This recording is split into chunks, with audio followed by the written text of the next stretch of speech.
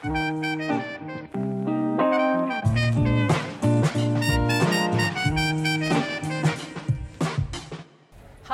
I'm Michelle. I'm a creative writing student from Southern Cross University, and I'm here at the Byron Bay Writers Festival with Matthew Evans. Matthew is a food writing farmer, chef, and pretty fabulous TV host. He lives and works on Fat Pig Farm in the beautiful, very beautiful Huon Valley in Tasmania. He's big on sustainability, trusting and knowing what you eat. He's a sustainable seafood advocate and an author of over a dozen books on food. Matthew's latest book, Soil, is the incredible story of what keeps the earth and us healthy. Welcome, Matthew, to the SCU Buzz podcast. Thanks for having me, Michelle. I can't believe I'm seeing an electric, converted electric combi. It's like, was it 1970s? I don't know, with these beautiful, blue and gold seats. It's such a cool space. It is. It's fabulous. Now, there are more living things in a teaspoon of soil than there are humans on Earth. Yeah. Can you please expand on that a little? Yeah, that was one of those numbers that when I first heard it, it just blew my brain apart. Like, I'd heard of healthy soil, and 15 years ago, before I really grew food much at all, I'd heard of this idea of healthy soil, but I'd never put these two things together. Healthy equals living. And so I just thought of healthy soil as having, I guess, some minerals in there or enough nitrogen for a plant to grow. And I never really thought of it as a living, breathing superorganism. But it turns out that healthy soil is full of life, like full of living things. And a lot of those are tiny, single-celled organisms. Not all are. There can be mites and worms and springtails, other things. But that idea that there can be up to 10 billion living things in a teaspoon of healthy soil kind of... I had this whole brain shift in the way I treat the stuff underneath our feet. It's alive, literally alive. And when you look historically, there's some books from the 1930s that talk about the life within soil, because they had microscopes. Nearly 100 years ago, over 100 years ago, that could see bacteria, that could see single-celled organisms. But I guess for a long time we treated bacteria in particular as germs, and germs are bad, and not really understanding their role in the world. And they're actually, especially bacteria, they've been here for a long time. We've been born into the world that they have existed in, that they created. So they created oxygen in the environment. They detoxify, arsenic and chemicals within the environment. They've had a role to play in. They have a massive role to play in soil and plants, and of course they have a role to play in us. But I guess because we can't see them, we don't think of them. We don't think of them. We don't think of soil as alive because everything's a bit small, and soil's a bit boring to look at for most people. Not for me. Well, I found this statement pretty mind-blowing, and so if you can expand on that just a little. Microbes of healthy soil can form the genesis of rain. Oh, yeah, and it's just started raining here. And what's really amazing about this, so soil can have a role in climate. So all the living things in soil and all the dead stuff, so there can be dead microorganisms, or it can be plant, leaf litter and dead roots. That can create carbon in soil. So and we know that carbon has an impact on the climate. So we know soil can affect climate. If we can store more carbon in soil, we can affect climate. But climate's what's going to happen in over the next 5, 10, 20 years. Weather's what's going to happen tomorrow. And when I was digging around into the research into soil, I discovered this thing that soil microbes, the microorganisms in soil, we used to think they couldn't be transported into the atmosphere, into the high atmosphere, but it turns out they can. And there was this amazing scientist, David Sands, I think his name was, in the 1980s. He had this idea that he was researching a disease of wheat. This disease got into the wheat through it was a microorganism, a bacterium, and it got in because it could create frost on the wheat leaves and weaken the leaves, and then it would get an entry point into the leaf. Now, it could create frost at a warmer temperature than would normally happen. So it's like it was by getting onto the leaf, it could create this little frost, get into the leaf. So he wanted to grow. He wasn't a soil biologist, microbiologist. He was into plants, but he wanted to grow wheat without this disease. How do you do that? Well, you make sure there's none of that bacterium around. So he got seed that didn't have the bacterium on. He got soil that didn't have the bacterium in it. He got water that didn't have the bacterium on it, and he planted his wheat. And then suddenly, after a few weeks, the wheat all got the same disease, and it had this bacterium on that didn't exist previously. And he wondered where it came from. And he had this idea that if bacteria could rise up into the atmosphere as far into the clouds, to create rain, water vapor has to create ice in the clouds. It has to become ice crystals, and that then crystallizes. That then falls as rain. That's how rain is formed. And he thought, well, if this bacterium can create ice at ground level, surely it can create ice in the clouds. So we went up in an aeroplane. I love this kind of science, mad science. He goes up in an aeroplane. I don't think he's flying it. He shoves his hand, because he has to shove his hand out the window. This is low tech science. He gets frostbite, on his fingers, as he puts his hand out the window, captures some of the air from within the clouds, 2.5 kilometres up, crazy distance up, brings it back down, and discovers, these are agar plates, and you can breed up the bacterium. So he breeds it up, discovers that bacterium, the single bacterium that he's looking for. There could be 10,000 species in a single teaspoon of soil, but this particular species is in the clouds, the one that caused his disease on wheat. And he thinks, well, hang on, if it got into the clouds, maybe that was the genesis of rain. Beautiful, maybe biologically active soils, biologically active regions like forests can affect rainfall. And what was really amazing about that research, he wrote a scientific report in the early 90s, I think it was, late 80s. Nobody did anything for 20 years. They all thought it was ridiculous. Yeah, it's a pretty far out It's concept. a far out concept, isn't it? And it wasn't until 2010 that other researchers around the world, but it happened actually where he was studying, Montana State University is American, where David Sands had been.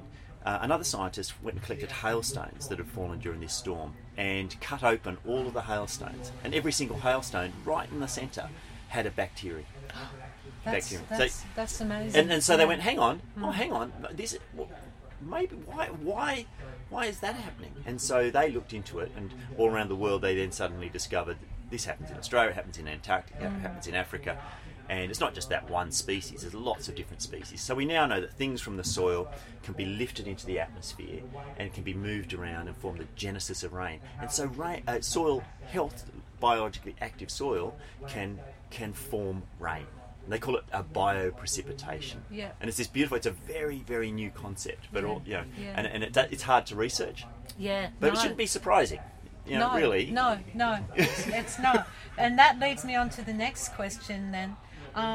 What is chocolate cake soil? Chocolate cake soil. So I always thought, I used to hear people talk about soil being like chocolate cake, and I trained as a chef when I first left school. So for me, chocolate cake was chocolate cake. Soil is soil. Soil, they are not the same. Chocolate cake, delicious, lovely, crumbly, moist but crumbly, enough air in there that it's light on the palate, and all that kind of stuff. And soil is just a medium to grow plants in, I thought. Well, lots of gardeners, growers talk about this, the texture of soil, good soil, healthy living soil, as being like chocolate cake. And it turns out they're right. Who'd have thought? Centuries or millennia of good growers, with reverence for the earth, knowing more than me. That's no big surprise. But I guess it's like good soil is like chocolate cake in that you want air through it. So people think of soil as solid, or the ground as solid, but it actually breathes. The top 20 centimetres of soil exchanges all its gases every hour. Every hour, all the oxygen, the nitrogen, the hydrogen, all of that is it's breathing. It actually is a living, breathing superorganism. So you need that sort of loose structure. It has good soil has carbon compounds in there, things that have lived or formerly lived. It's sort of glued together a little bit by fungi and by bacteria. So like chocolate cake, it sort of crumbles a little bit in your fingers, but if you really squeeze it in your hands, it kind of clumps up a bit. And it's good soil is dark from the organic matter. So when we think of topsoil, good soil, that's the dark bit on the top of the earth. If you dig a hole, you'll find that there's a sort of a band. It might be 1 centimetre, or it could be 10 centimetres or a metre down, but usually it's 5 to 10 centimetres of dark stuff. That's got organic matter in, so stuff that has formerly been alive. It's full of carbon, things that have got carbon in their structure, and that's the dark bit. So it has that colour of chocolate cake as well. That's interesting. I do love soil. I'm a gardener. Oh, so you're like me. You're a bit. Yeah. Now, do you find? I don't know, Michelle. I find when I get excited about soil, and I talk to my non-soil friends, I call them my non-soil friends, and they, I go, oh, soil's so interesting. Oh, look at this and feel and touch and smell, and they look at me like I'm mad. Do you find that? Maybe I don't share as much as you. You're a public figure, but I relate to the soil as being a living thing, and I have for a long time. I smell it. I talk to it. I love to lay on it, and different places have their different individual scents. Yeah. Well, just so you know, really you are not normal. out in the big wide world, I've discovered a whole bunch of people who aren't into soil, and they think people like you and me are completely mental for being into soil because... Really? Well, because I guess they don't envisage it in the same way. And if you're not growing food, you don't have a personal relationship with it. So, really people only care about stuff because they have an attachment or a relationship with it. And so if you're not growing food, you may not really appreciate soil to the same extent. That's right. It's a bit like what Bruce was saying. You have to speak to the earth and to be able to listen and hear. That a lot of our culture now is about still a little bit colonial, and we only view it as a resource. Bruce Pascoe puts a lot of that stuff really well. He's I love these people who have thought about these topics for a long time and have I guess that indigenous point of view where they reframe how the stuff you and I are familiar with. So it talks to them. This is something interesting that I read in your book. You said that there's no shortage of the raw ingredients that make up 95% of the soil. So that's a pretty hopeful statement. So if 40 to 50% of the world's current agricultural land is degraded, what do you see as a way that we can help? Yeah, so most of what makes up soil, 95% of, these are global averages, so 95% of what makes up the dry weight of soil is crushed up rock. So it's sand, silt and clay. So it's not living stuff and it hasn't been living, but it's sort of just rock that's been crushed up. So unless you're on bedrock, hard stone, you've got some kind of stuff there, that sand, silt and clay to grow in. What's missing is the biology, and what's missing is the carbon, so the things that have formerly lived. So organic matter. So people would think of that as banana peels. Yeah, anything that has lived. A plant, any plant matter. So it can be plants that have been grown and cut. So it can be mulch that you've bought, or it can be green living plants and their roots that grow and die off into the soil. It can be those microbes, because what a plant does is actually a plant takes carbon out of the atmosphere and turns it into carbohydrate, sugar, and it dribbles about 30% of its sugars into the soil. It feeds the underground ecosystem. So if you've got healthy living soil, all of those things under the 10 billion living things are, in a teaspoon of healthy soil, they exist around the roots of plants, and they can't create their own food. They need sugar, and the plant feeds sugars that it creates out of photosynthesis, taking carbon dioxide out of the air. It feeds those sugars to the underground ecosystem. So it's putting a green living plant is constantly putting carbon into soil. What we've done through, generally through ignorance and technological advances that are quick fixes, or they seem to be a quick fix, is we have grown food in impoverished soil. So we know how to get a green living plant using some artificial inputs, but that green living plant, growing faster, doesn't necessarily feed the soil underneath. And we now know that tilling soil, like ploughing soil, is really bad for it. It releases carbon, it washes away, blows away quicker. In fact, you lose topsoil 100 times faster than nature can make it if you plough. And so what we have to do is say, okay, if we want to grow food or grow fibre, things for us to live in or wear, using soil, then we have to feed soil. So yes, we've had these short-term ways of getting stuff, things to eat, things to wear, from soil, but we haven't fed soil in the meantime. So that's why 30-40% of our agricultural land is degraded. How do we get it back? Green living plants, always mulch, never bare earth, trying to avoid erosion. These are all not new technologies. We've known this for a long time, but now we have the science to back it up. And we actually have some really clever people with really big brains who are saying, it takes, in parts of Australia, it takes 1,000 years for nature to make 1 centimetre of topsoil. Wow. Yeah. The best nature can do is about 12 centimetres in 1,000 years. And that's in really, fertile places with decent rainfall. And so, but we know humans can make topsoil 20 times faster, 30 times faster than nature can make it, because if we know what plants to put in, we know how to manage the soil, we can actually grow topsoil quicker. So we're not growing the sand, silt and clay. So we can support the earth rather than taking away. Yeah.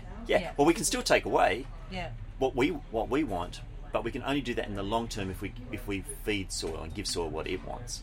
And so we now, I guess we lost our reverence for earth, when we all got separated from the growing of our food. And our response to soil was always, for a long time, was attached to our stomachs. If the soil wasn't any good, we wouldn't get any food.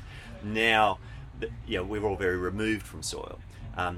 But we also now have the technology. So we may have lost some of the reverence, but we also have the scientific knowledge to say, well, you know what, soil needs this, this, and this. It needs cover. It needs not be exposed. It needs green living plants.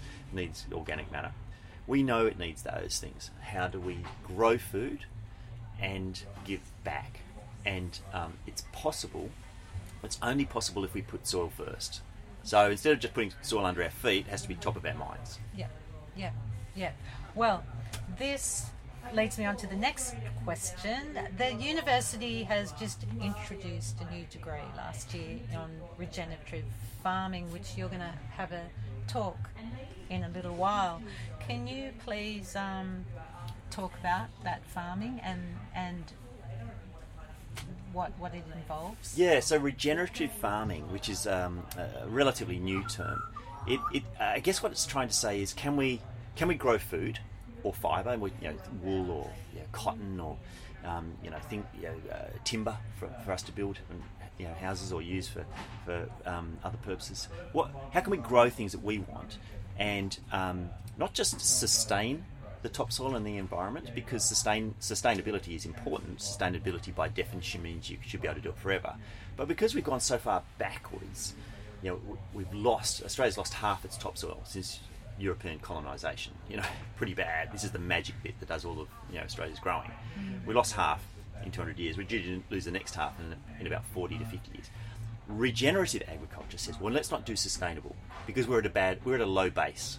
Let's not just do sustainable. Let's regenerate. Let's rebuild.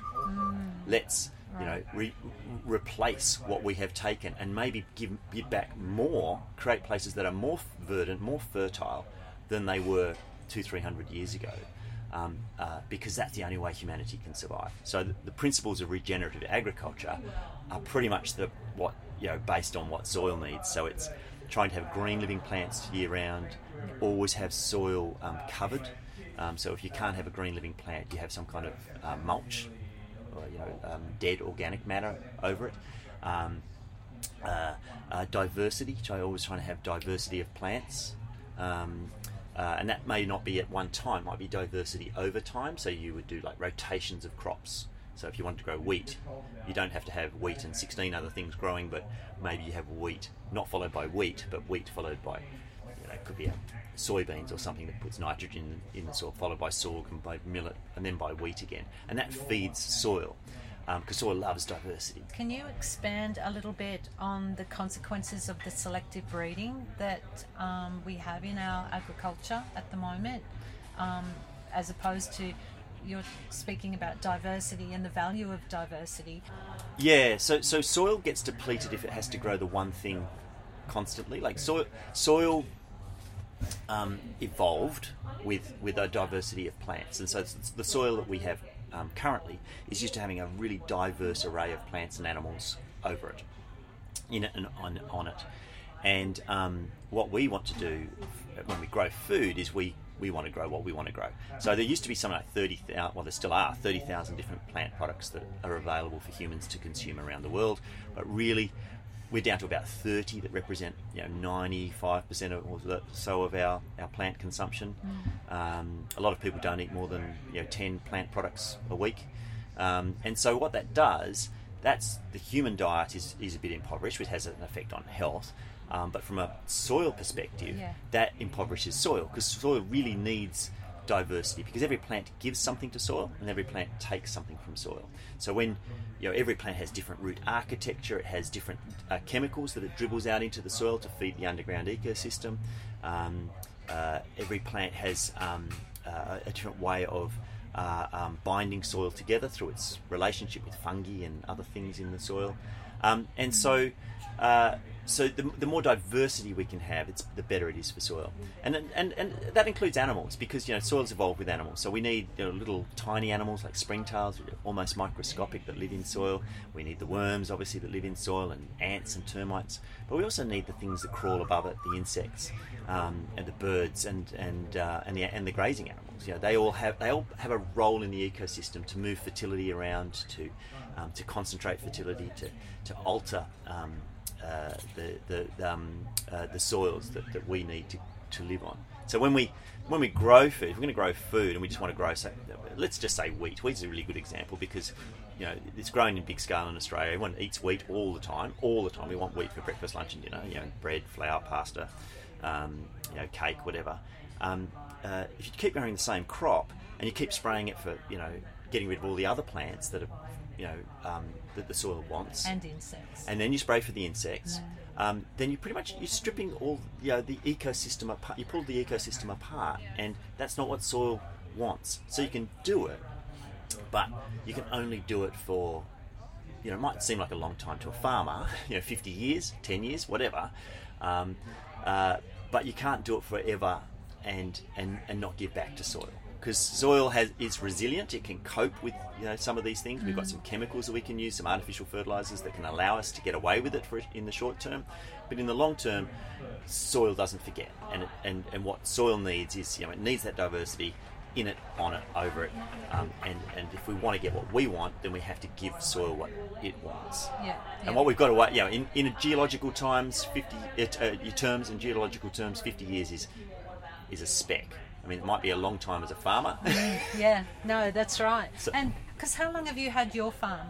We've had this farm for about 11 years, and the current farm I'm on, and what's really interesting is we've seen changes in that time. We've seen changes in the climate, but we've also seen changes on our land. And what I think is beautiful is that while it can seem, we can impoverish soil and we can lose soil.